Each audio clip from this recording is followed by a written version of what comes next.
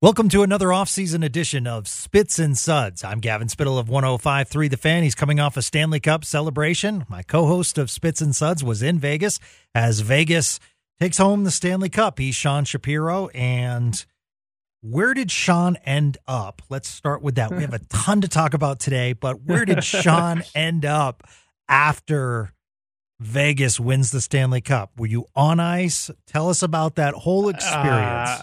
Yes, I didn't have the glamorous, I wasn't at the after party or anything like that, but I was how it works with, if you're covering the Stanley Cup final, and you're watching on the TV at home. So you see the cup get passed around to players, and about 20 minutes after the cup's been awarded, they open up the gates to the Zamboni door, and it kind of, and that's when media members alongside family members for players and everything like that can all kind of stream onto the ice. So the exact team only gets like 20 minutes to themselves within that bubble. And then family members come on and media members come on. And then it's kind of, it's just kind of chaos where you're walking around, you're trying to track down, you're trying to track down people to talk to. Like I wanted to write off of the game on I wanted to write something about the four Vegas goalies, right? Because Vegas had four goalies in pads there for the team picture because of injuries. And good segue to a tease to a topic we'll discuss later in this podcast. But so I was kind of trying to track down all four goalies and the Vegas goalie coach Sean Burke, while also running around, talking to some other people too, and kind of a cool Texas actually Stars connection here on this. So you go out there, and one of the, obviously everyone knows the Riley Smith connection and everything like that with his time in Dallas, but kind of cool. This is a deep cut for the people who are maybe okay. We're ready. Former tech. So Georgie Lopez used to be the assistant equipment manager with the Texas Stars. Actually, was the assistant equipment manager with Texas in 2014 when they won the Calder Cup, and is now the head equipment manager for the Henderson Silver Knights in the AHL. And for the playoffs, since Henderson was out of the playoffs, and they've got all the Black Aces and everything like that, Vegas had him working on the NHL staff for the playoffs. And so it was actually kind of on a personal level to kind of see someone in media, like the equipment guys kind of become like your de facto friends, because so much in media is just waiting. And Gavin, you guys know this. So much of it is just organized waiting. It's just, you're sitting there, you're waiting for an availability, you're waiting for a guy to finish a workout. You're just waiting. That's what it is. And and you get to know the equipment guys pretty well. And so I have a pretty good friendship with Georgie, and he was kind of cool to see. I knew him all the way back in 2014 when he won a Calder Cup with Texas, and now he was on the ice. He was on the ice to celebrate a Stanley Cup championship as part of the Vegas staff, and he's now got a little guy, and his wife and son were on the ice too. And like, the players are great stories and everything like that, but we see all of the support staff, the assistant coaches, the families. When you see all of those people on the ice after a cup win, and you think about kind of the extra 2.5 months of work that they're doing during all of this, and they're not on TV and all of these things, like, it's kind of cool to see that after a cup win, because I thought one of the things that Mark Stone did a really good job of, when they were passing the cup around and everything, he was obviously, all the players are getting it, but they went out of their way to make sure the equipment guys got it, the massage therapist got it, like that it's a lot goes into this. So it's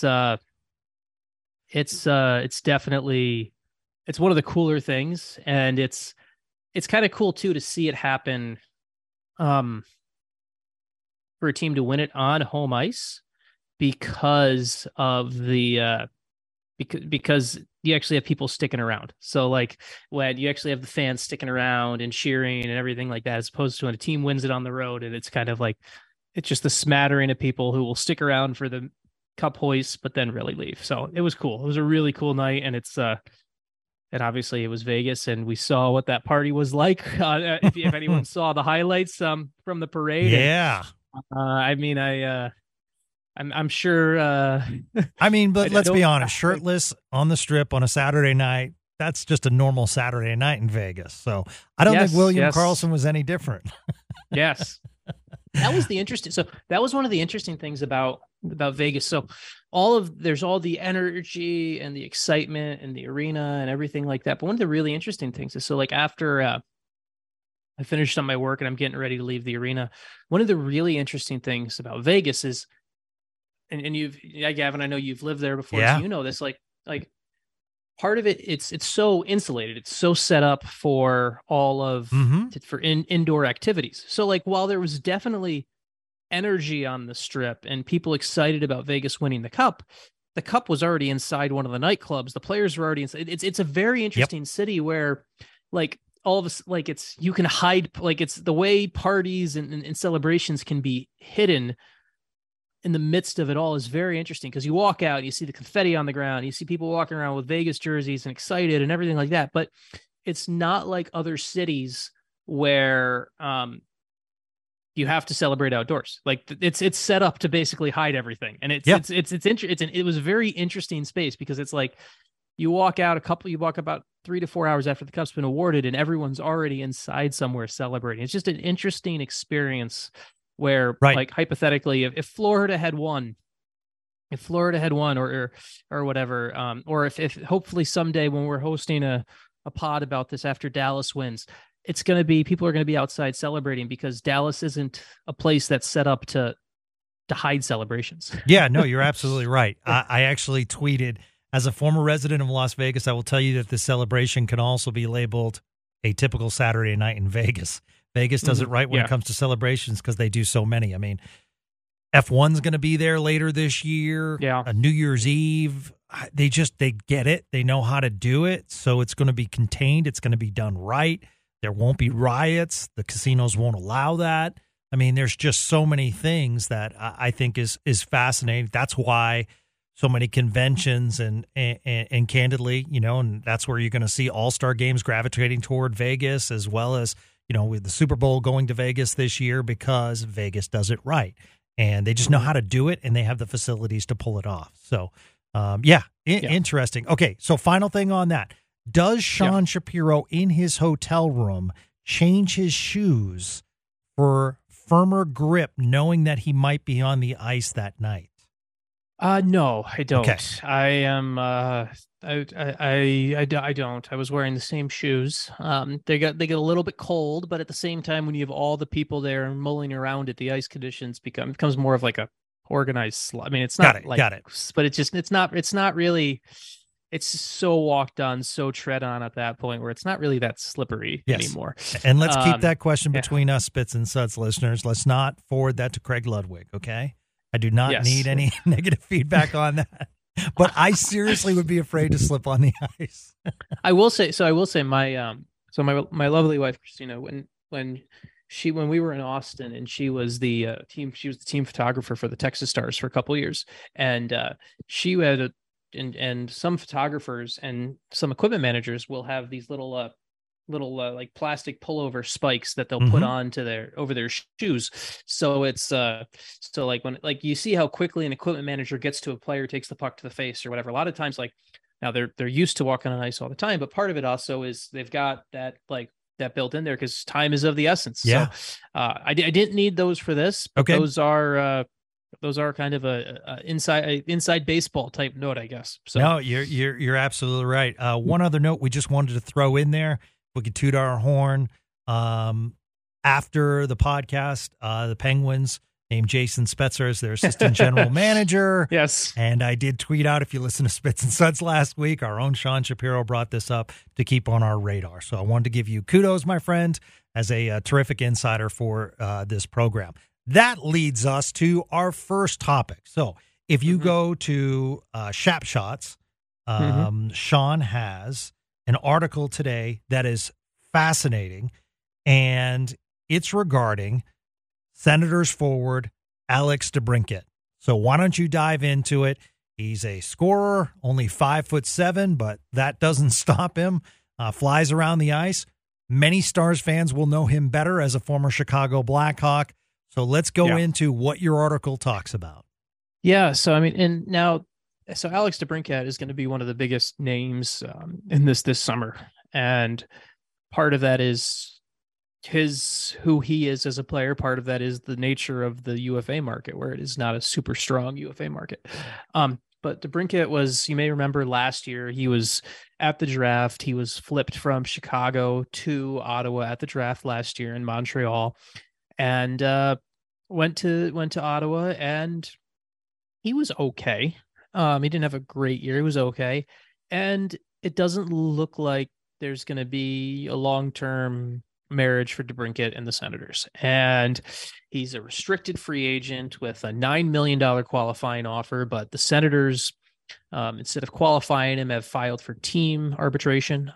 For a quick side note, so there's two different types of arbitration in the NHL. There's player arbitration and there's team arbitration. If a player has arbitration rights, in both cases, basically what it means is both sides come to the table. They say, here's our deal, here's your deal. And the arbitrator will give a we'll come to a ruling on, okay, this is the deal. And that's essentially how it works with player filed arbitration. When a team files arbitration, it's slightly different, where there will be, both sides will come to the table with, this is our deal, this is your deal. The arbitrator will figure something out. But when the team files for it, if they don't come to a multi-year agreement, it defaults to a 1-year contract that is worth 85% of the qualifying offer. So for DeBrincat, who would have had a $9 million qualifying offer, that would mean a 1-year, $7.65 million contract this season with Ottawa. That would take him to unrestricted free agency. DeBrincat may play in Ottawa on that deal this year. He may play in a long-term deal. Either way, it looks like he will probably be on the move. It looks like he could be traded somewhere where he plays simply on that 1-year deal. But if DeBrincat wants to go somewhere where he's willing to go long-term, he doesn't have a no trade clause or anything like that, but he has given Ottawa a list of teams that he would sign an extension with, basically kind of like the sign and trade that we saw with Damon Severson going to Columbus, right? Mm-hmm. And I've seen some reports, but I know I have heard just personally, and that I know both the Dallas Stars are on Alex DeBrincat's list of teams he would sign an extension with. I know the Detroit Red Wings are also on that list. I haven't heard personally, but some pretty well-sourced people have reported that the other teams include Vegas, Nashville, and Florida. DeBrincat is a viable option for the Dallas Stars, which is an important thing. The other important context I want to apply here, just for people to remember before we go down the should the Stars, shouldn't they, this is a player want. This is a player giving a list of teams he'd be willing to sign for. This is not, there's still lots of other moving parts, but this is the players want. This is not necessarily Ottawa saying we want to trade with Dallas. So keep that in mind. This is not Pierre Dorian coming down and saying that. The other thing about it too is it's interesting because, and this is Dallas being part of the teams on DeBrincat's list that we know of. Detroit is his hometown.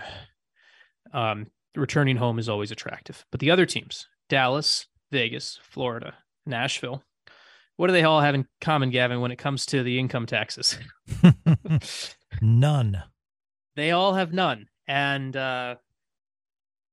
and obviously Vegas and Florida were in the conference. We're played for the Stanley Cup final. Dallas was in the conference final. DeBrincat was basically told Ottawa, I'd love to either go home or play for a cup contender where I don't have to pay state income taxes. And if you're Dallas, it's a muscle and it's an advantage you flex. If Toronto's allowed to flex that, hey, you got all these guys from Toronto wanting to come home, you're Dallas, you're Vegas, you're Florida, flex that you don't have to pay state income taxes here and use that as a tool. I have no issue with that.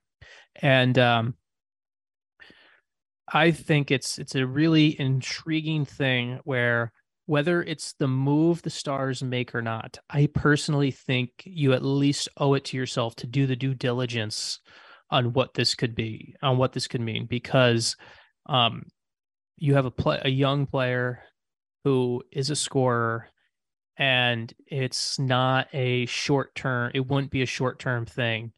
I think you at least owe it to yourself to take a long, hard look at this, um, because yeah, just it's I know there's other things, and we'll go through some of the trickle down. But Dan, Gavin, if I tell you you can have one line where all of a sudden you have the Hints next year, you go and having the Hints, Pavelski, Robertson line rolling out, and then all of a sudden you have a pure actual goal scorer on the second line right away.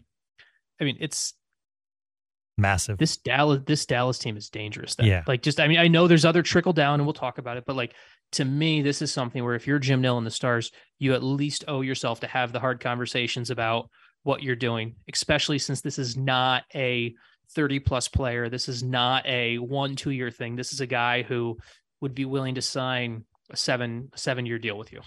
So let's go through some basics about Alex DeBrincat to Phil's what Stars fans want to know about him. As Sean mentions, just 25 years old. So a lot of time left.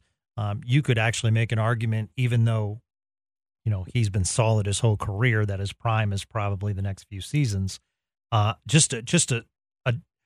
his size, 5'7", 5'8", about 175, the durability sticks out to me. I mean, when you look at the career, in Chicago, 82 games, played 70, and then 52, but 82 for Chicago, and then 82 this year for Ottawa. I mean, the guy's reliable.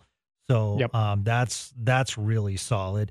And the point production is just consistent, in the 60s or 70s for the most part. Just a terrific point production player. I guess my question is, Sean, and you're right, Jim Nill would have to, be the other side that says, hey, we want to do this and explore. I guess my question is while that provides that amazing scoring punch that we all want, does that prohibit me then for fixing what's going on my blue line? Or is it just a mass production that would quiet down the blue line issues that the Stars faced at times this season? Yeah, it's an interesting conundrum. Yeah. Because I think it's hard to get the DeBrincat deal done without another move. Just realistically, cap space and everything like that. You're looking at, you need to budget around between $8 and $9 million for him. I think that's something you'd have to budget around. You'd probably be looking similar to how you budgeted for Jason Robertson. I think to get this done, to me, there's two pieces that would have to happen. For one, obviously, you'd be picking DeBrincat over. You're not bringing back Domi and Dadonov. Then you're picking DeBrincat over them, which is I'm not opposed to that. One's like, I know they were both. I know Dadonov was a good fit, but you got a player who you get more long-term upside. I think it's a better move for today, tomorrow, 5 years from now to steal Jim Nill's cliche line about how he looks at managing the franchise. You also would have to, you'd have to go through the Ryan Suter buyout, and we've talked about that. And I was already on board for the Ryan Suter buyout. I think this is just another proof that that type of move opens you up to be ready when a young, really good player wants to come to your team. And the other thing that I think it's impossible to do any of this without, you're going to have to find a trade partner for Radek Faksa. I think it comes to the point where, and this is nothing against how Radek Faksa plays the game, and we've talked about it before, but that $3.25 million contract and him playing a fourth line center role when you could get Luke Glendening to play that fourth line center role for less than $1 million next year. Agreed. I think you, whether it's part of the trade back to Ottawa or it's part of a separate trade to another team, I think I don't see a space where you can have both DeBrincat and Foxa on the team next year. I think that's something you have to accept. And I also think it's something I think that's a trade you're willing to make. The blue line. Oh, sorry. Yeah. Go. No, continue. Oh, because I was going to go into part two of my question to you as far as what do you give up? Is it more valuable for Ottawa to do a sign and trade rather than, just ship him to the Stars and then the Stars sign him? Because, you do look at it and it is a player with pending free agency unless you sign him long term. I'm sure a long term deal would be part of the equation. So I think, and what am I giving up, Sean? Is it a first round pick? Is it obviously you want to protect Stankoven, but who's in the mix as far as if you sign him long term, you're getting that you're getting a 25-year-old player. I'm guessing you would have to Ottawa will be looking at a Stankoven, we'll be looking at a Maverick Bork, we'll be looking at players like that plus some picks to make it happen. Yeah, I don't think it feels very similar to, and now not to the same class of player, but it feels very similar to the discussion Dallas and Ottawa had years back when it was, do you trade Eric? Yes. Ottawa wanted Miro Heiskanen, and rightfully so. They should have wanted Miro Heiskanen for Erik Karlsson, and the Stars wouldn't relent on that then, and they were willing to part with Julius Honka, but not Miro Heiskanen. And just both sides stuck to their guns, and I think both sides ended up getting what they wanted in that deal. But the deal that didn't happen between Dallas and Ottawa. Obviously, DeBrincat is not Erik Karlsson, and I don't think he would be. I'm not sure that he's going to force the return of a Stankoven. I do think you start to have an interesting discussion about Maverick Bork, because I think now he's a first round. I know he's also a first round pick, but I think it's one of those kind of classic things where if I come to the table with you, Gavin, I'm like, hey, I have these three. You can have anyone you want, but these three forward prospects. Mm-hmm. You're immediately going to say, well, I want one of those three forward prospects. Do. You clearly have. You clearly know something. You clearly know something about those three guys. So, I think you could get it done, but I do think Dallas's pool is deep enough where I think you could move some other picks and prospects, and I think and another player to move it and get it done. I also think Dallas has the advantage of, well, and this, like, the same could be said for Vegas and for Vegas right now and Nashville, that they have the advantage of being in the Western Conference, where I do think there's going to be a little bit more of an in-division tax on Detroit getting a deal done, where like Detroit can easily give Ottawa the most for DeBrincat. They have nearly 31 million in cap space. Yeah, and they have 5 picks in the top 43 in the draft. Yeah. Dallas doesn't pick till 40, I think, right? Was like it's something like that. So it's Detroit can clearly give the most. I don't know if Detroit is going to want to give as much and pay that in-division tax for him to go there, and I don't know if Ottawa's going to want to deal as much with Detroit. So I think Dallas has that advantage there. You look at value, I think you're going to be packaging a pick, a prospect, a good prospect, like a good one. Like, you're going to have to give up a Bixel or a Bork or something like that. And I know people always like to hold on to prospects and everything like that, but at the end of the day, the Vegas Golden Knights, the LA Rams, they've both said F them picks, and they've won championships. Yeah. So, like, as much as if you think Maverick Bork makes your team better for the next, if you think Maverick Bork, like, let's put it this way. If you think Maverick Bork makes your team better next season, if you think Maverick Bork makes your team better over the next 3 seasons than Alex DeBrincat does, then he's not worth trading. but I don't think he is. Like, I think Maverick Bork has a lot of potential, and Right. like I'm excited to see what he can do. But over the next 3 seasons, no. I want to take this team is in. I want to win a cup while Joe Pavelski's still around. Yeah. I want to win a cup while Jamie Benn is like. I want to win a cup with this core, and I think you work so hard to protect assets and everything like that, and eventually you have to take the Vegas lesson and trade your late first round pick, your late first round drafted prospect for an Ivan Barbashev, or in this case for an Alex DeBrincat, and then package something else to get it done.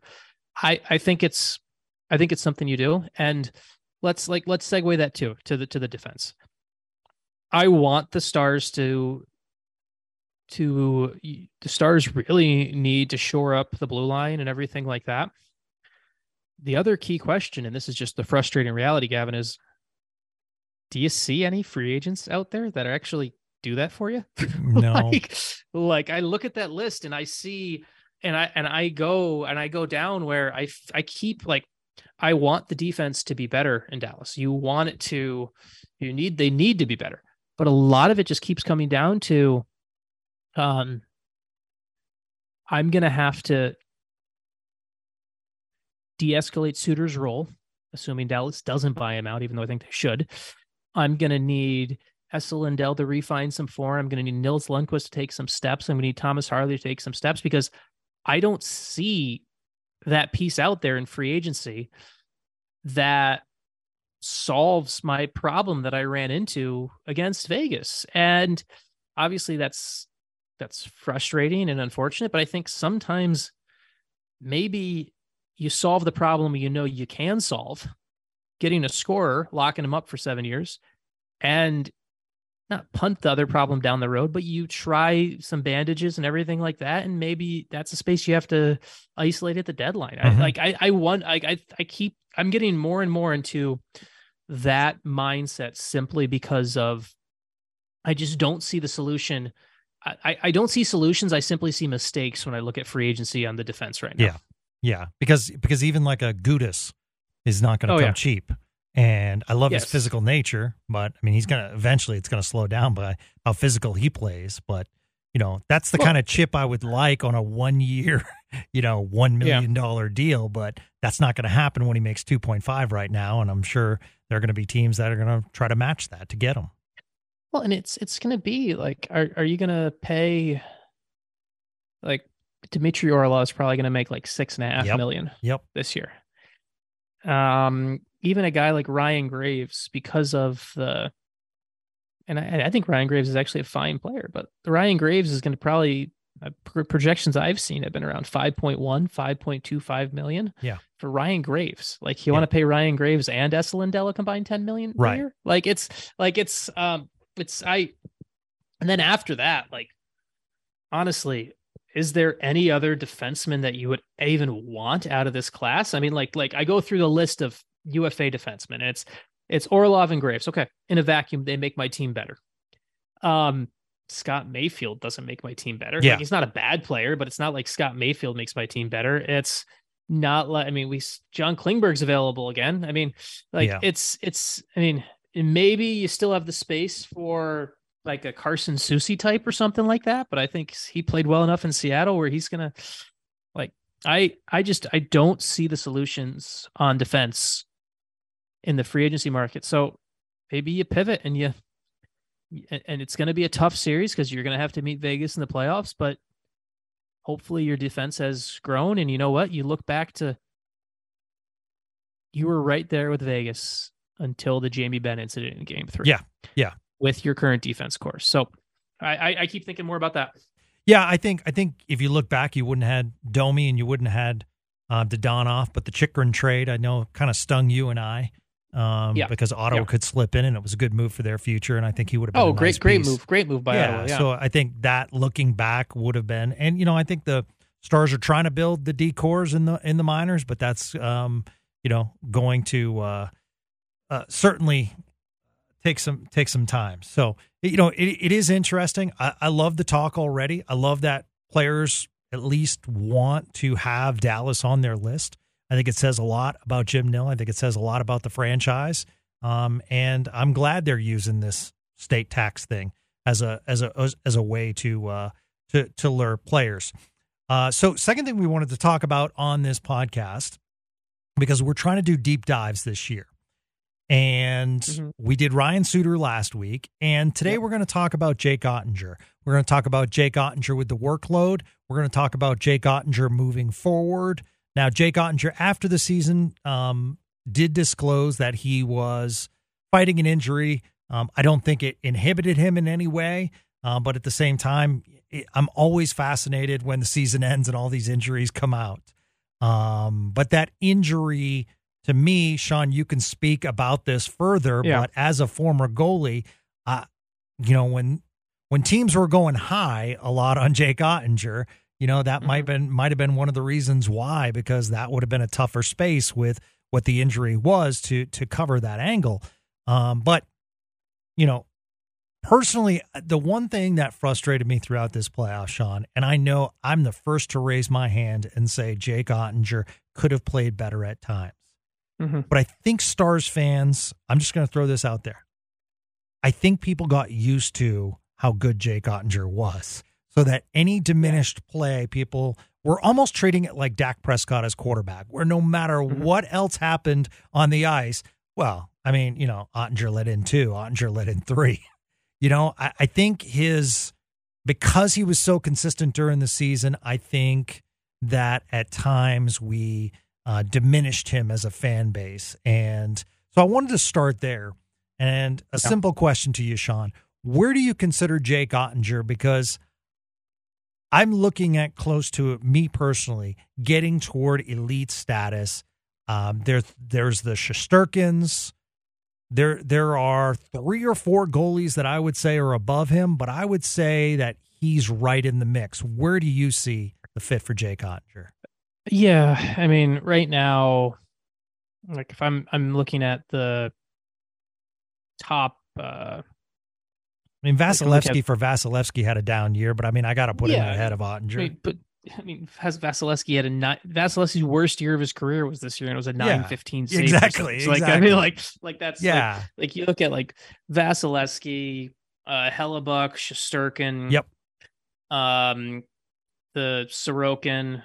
I mean, it's a great time for Russian goalies, isn't it? Boy, it is. Saros had a good year. Yeah, I mean, but Saros, I have Oettinger ahead of Saros, but yeah, I mean, to me, Saros and Oettinger are kind of in that. Yeah. It's to me like my top 4 right now would be Shesterkin, it would be Sorokin, be Vasilevsky, and Hellebuck. Those would be my top 4. I agree. Right now.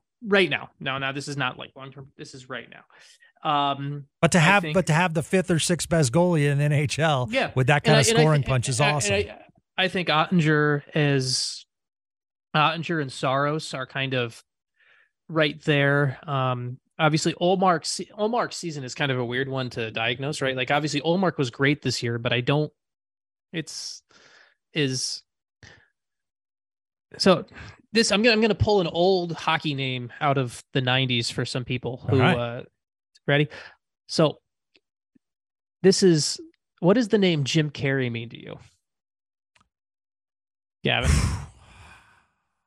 Besides Dumb and Dumber? Exactly. Besides Dumb and Dumber. So Jim Carrey, Washington Capitals? Yep. Am I right on that? Jim Carrey, the Washington Capitals goalie. He won the what year was it? He won the Vezina Trophy during the 94-95 season. Like you look at the 90s, look like goaltending in the 90s, right? The Vezina trophies went to in the 90s. It was Grant Fuhr, Patrick Waugh, Ed Belfour, Hasek and then like Hasek won it between 93 and 99. Hasek won it 5 of the 6 years. The one year it wasn't won by Hasek, it went to a goalie by the name of Jim Carrey. And Carrey wasn't a bad goalie. Like he won the Vezina that year. But it was a one season blip where that's kind of, and that's what I wonder, like, that's why I struggle with where to place Ullmark on this list. Because if Ullmark's going to go drop 938 save percentages and sub 2 goals against averages extensively forward, then obviously he needs, but like right now I have a hard time putting Ullmark in this top 5 list. The other one that's weird just because like is Bobrovsky, because obviously we saw what he did in the playoffs. But we have to remember part of the reasons he did what he did in the playoffs was because he was basically, they were afraid to start him for the last 3 weeks of the regular season. He's just so fragile, like wildly inconsistent. Yeah. Like, so I think between consistency and like Oettinger and Saros are right there kind of in that 5-6 range in the league right now. And that's a really like, it's becomes easy to nitpick, and it's you've got to like, I think you kind of have to embrace a good thing when you have it. And I think sometimes we are a little it's easy. It's, if you looked out and saw what some other teams had, you'd be pretty happy with what Ottinger brings. Right. Because let me just jump in, Sean, and ask this question.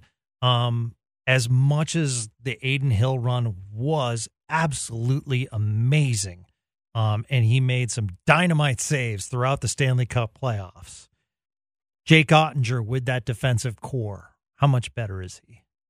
Oh my God, yeah. It's like Hill was like, let's give Adin Hill credit. You have to make the stops, but Adin Hill, and someone's going to make the mistake of overpaying Adin Hill this summer.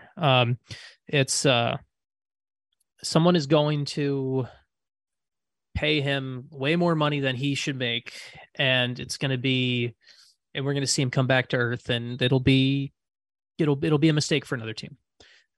The Stars, if you put Oettinger on that Vegas team, you've got that Vegas team is even more unbeatable. And it's part of that is the Vegas team. I mean, this year it's that Vegas team. It was very fun to be a goalie on that Vegas team because of how well they block shots, how well they box out, how well they do everything. There's a reason they won.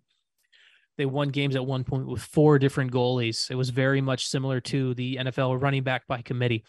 And I think this is a really good segue here on this, where one of the things the Stars need, and it's so important, they need Oettinger's workload to be limited, not because he can't handle playing 60 games, but because you want him to be playing. If the Dallas Stars are going to win a Stanley Cup, there's going to be, what's the number? There's going to be roughly 100 games. No, let's see, 82 plus. There's going to be roughly like 105 games in the season. And you need Jake Oettinger to play. You probably need Jake Oettinger playing around, you want him around 80 games for total for when you include the regular season and 4 rounds of the playoffs. And that's at max. I'd much rather prefer 70 even. We saw what happened to Connor Hellebuck. Connor Hellebuck got run down, was so overworked, and in that Vegas series was run down in the first round. Dallas needs to find a solution to get Jake Oettinger to a closer to the 55 start range. Like, honestly, like, I know it's people will think like, oh, we can play or whatever. Like, I think teams that win cups, teams going forward, goalie workload, you want the best version of Jake Oettinger in May and June. And I think doing that is at him closer to 55 starts as opposed to the 62 he played this year. And part of the reason he played as much as he did, and it's something that the Stars really have to take a good hard look at, is they did not have an organizational number 3 that they trusted to play NHL games this year. Matt Murray's a good story, undrafted guy from UMass Amherst, signed him to a deal and everything like that midseason. Played okay when he came in, but because of Scott Wedgwood's injuries, Jake Oettinger had to play even when his backup had to play more because his backup was hurt. And I think Scott Wedgwood is a fine backup, but he doesn't. I think he's a fine backup, but the problem is he's got some injury. He deals with injuries a little bit and everything like that. And I need my backup to be durable so my starter can get that rest. And if he's not going to be durable, I need a number 3 that I trust. Like, I go back to when the Stars had Mike McKenna in the organization, or when they had Christopher Nilstorper in the organization.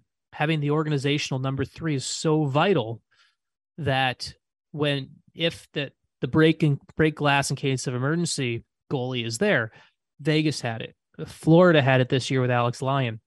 Um, Honestly, like I don't think if I'm Alex Lyon, I don't know if I'd want to go to Dallas, but like Alex Lyon's a UFA this summer, and we saw what he did late in the season. Like if I'm and if Spencer Knight's coming out of the player assistance program soon, Alex Lyon is. I mean, if I'm Dallas, I'm calling Alex Lyon's agent because I think Alex Lyon would be a tremendous organizational number 3. I think the Stars need a goalie like that in the system who understands his role, understands his spot is to help grow the other young goalie in Austin, but then is also there and can handle the role when the Stars didn't have that. And I really think it hurt Ottinger's overall performance down the stretch. It's like having insurance, right? You buy it and you hope to never use it. Yep. But if you don't buy it and then the hailstorm breaks through your window, you're screwed. So you have Wedgwood for one more year. He's signed, and the Stars recently re-signed Matt Murray. Yeah. So to be clear, I'm not advocating for getting rid of Scott Wedgwood. My point more so is there needs to be, if Scott Wedgwood is your 2 and he's a fine 2, you need a number 3 that you actually trust. And with Matt Murray right now, I don't know. Like I don't really I think he's an AHL goalie. Like I think he's been okay. I think he's fine. I haven't really seen the thing that jumps out to me. To me, as far as being a potential NHL guy, I think I see a little bit more out of Remy Poirier long term, not next year, but I think long term, maybe Remy Poirier a little bit more out of that. So I don't. To me, Matt Murray is he's another Landon Bow to me. That's what he is. And Landon Bow was good for the organization. He's actually he did a nice job in Texas, could fill in occasionally when there was multiple injuries, but I don't see Matt Murray as more than that right now. And like I want the Stars to go sign Alex Lyon. I think that's the move that now Alex Lyon probably won't be available because another team will probably sign him for a bigger role because what he did to help Florida get where they were. So it's a give and take here, but there's a, whether it's bringing someone in from the outside or convincing yourself as a coaching staff that you trust Matt Murray, one of those 2 things needs to happen. So Jake Ottinger's workload goes down. So you get a better version of Ottinger in May and June when wear and tear start to set in. Does Matt Murray fall into the case of a guy that if he was drafted in the 2nd or 3rd round, we wouldn't be saying what we do about him? Because I'm looking just purely at stats, and 25 years old, undrafted, played at a high level in college at Hockey East, but then comes in, has a really, really good year for Texas. Couldn't take him to the Calder Cup finals, but pretty darn close. Ends, let's see, 2.37 goals against in the playoffs, slowed down a little bit, but I just looking at the stats alone, and I'm saying, okay. And when he did come up, there were flashes at times, not consistent, but I don't think we saw enough of him. But I remember that Chicago game, and looked decent. So I guess the question is, Sean, is what will they be looking for to say, okay, let's continue to look at him? Because let's just say, I agree with you. If they bring in Alex Lyon, you have a proven guy that is going to be your insurance. But what does that do to Matt Murray, and do they even care at that point? Is Matt Murray just a guy in the organization that, when the contract's up, they just say, all right, see you later? I mean, and they did re-sign him recently, and I think that's a fine re-signing, but to me, I don't see him as I don't see him as someone you plan your NHL future around. He's 25. I think he kind of is what he is at this point. And he was okay. He had okay year in Texas, right? Like it was 9-11 save percentage, had a couple shutouts. He was okay. I see more of I think he's kind of set as who is he as a goalie, where I think Remy Poirier has a little bit more growth and can kind of take a couple more steps. Like like Murray's 25. I think people forget that, right? Like it's easy to think about a guy like oh well, he's in the AHL, he's 25. Like he's actually older than Jake. Yeah. He's older than Ottinger. So it's like it's not like we're talking about someone who he could be the backup in 3 years. No, he'll be 28. He'll be out of the organization. Uh Poirier to me is 21, still has some time to develop.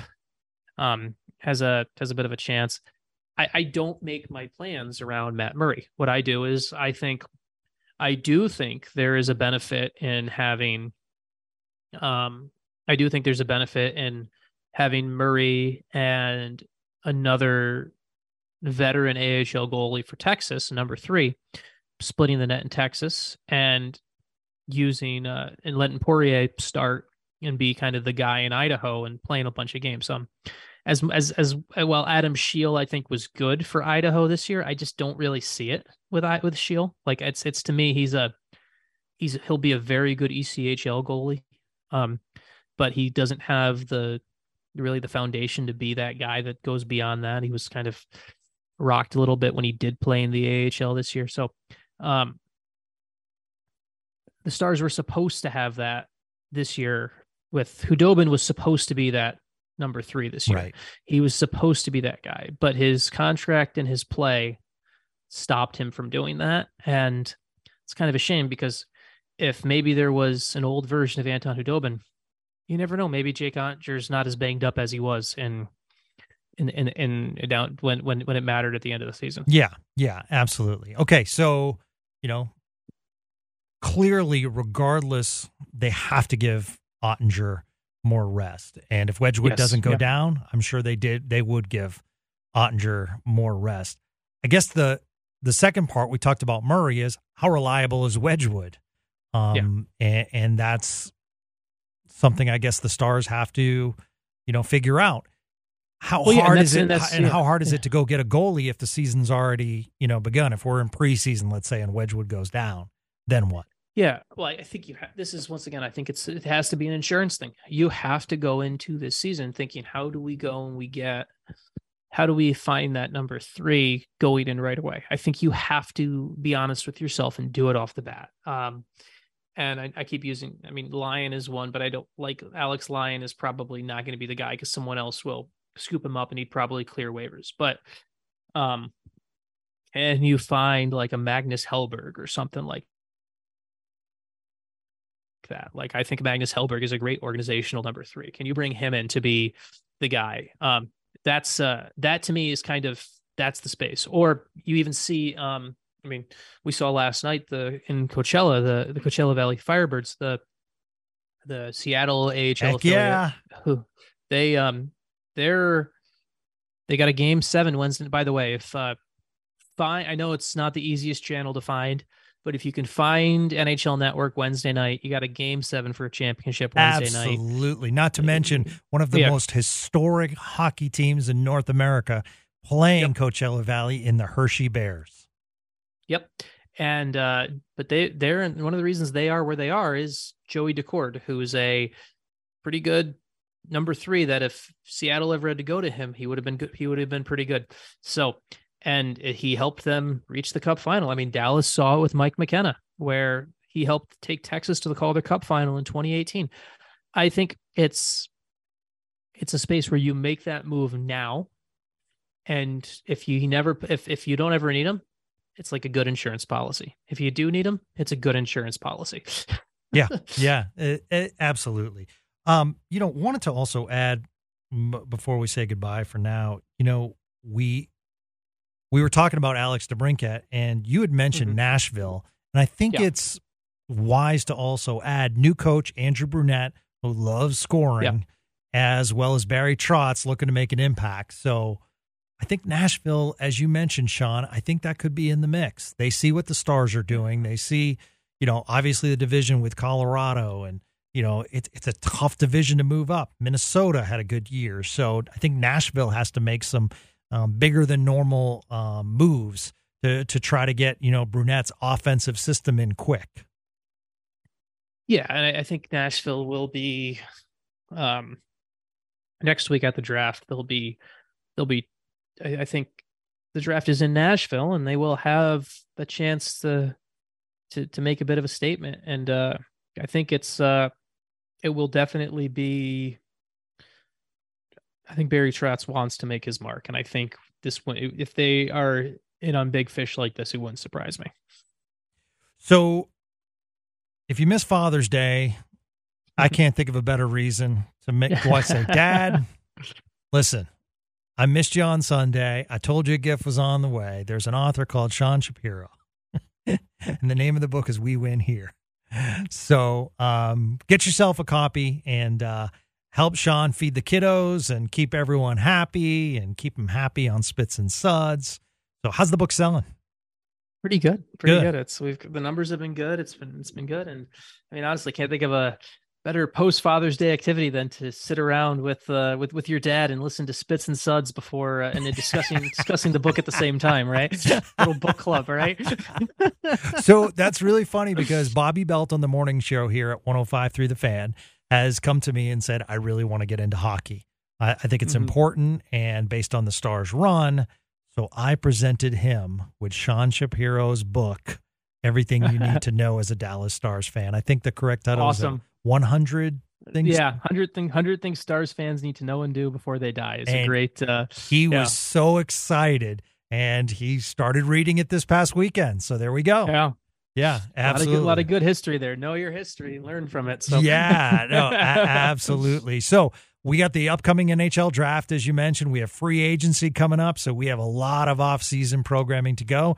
You're a beast, my man. All right, let's once again, the DeBrinket News. You have an article today on Shapshot, so go follow Sean at Sean Shapiro. He posts it, and you can read it at Shapshot. You can also read his stuff at EP Rinkside. You have the book, We Win Here. You're always getting tidbits on Spits and Suds that somehow come to fruition. So you're a beast, my friend, and continued success. And we'll see what this is fun, man. This is a good time of year to get excited when you have a team on the brink and you're like, what will happen? What pieces will we add? Do we have salary cap space? You know, how can we move things around? It's nice to be in this position as a Dallas Stars fan. Mm-hmm. It is. It's a good time. It's obviously it stings a little bit when you look at the team you lost to won the whole thing, but it's this time of year is fun. I know it's the off season, but it's opportunity, and it's we're gonna have some fun talking about it too. Yeah, absolutely. And the one thing I'll say about Vegas, Sean, is like, you know, you hate to see, you're right, lose to the team that wins the Stanley Cup, but just the one thing I'll say about Vegas all season, despite the injuries, despite everything going on, just consistency was the word.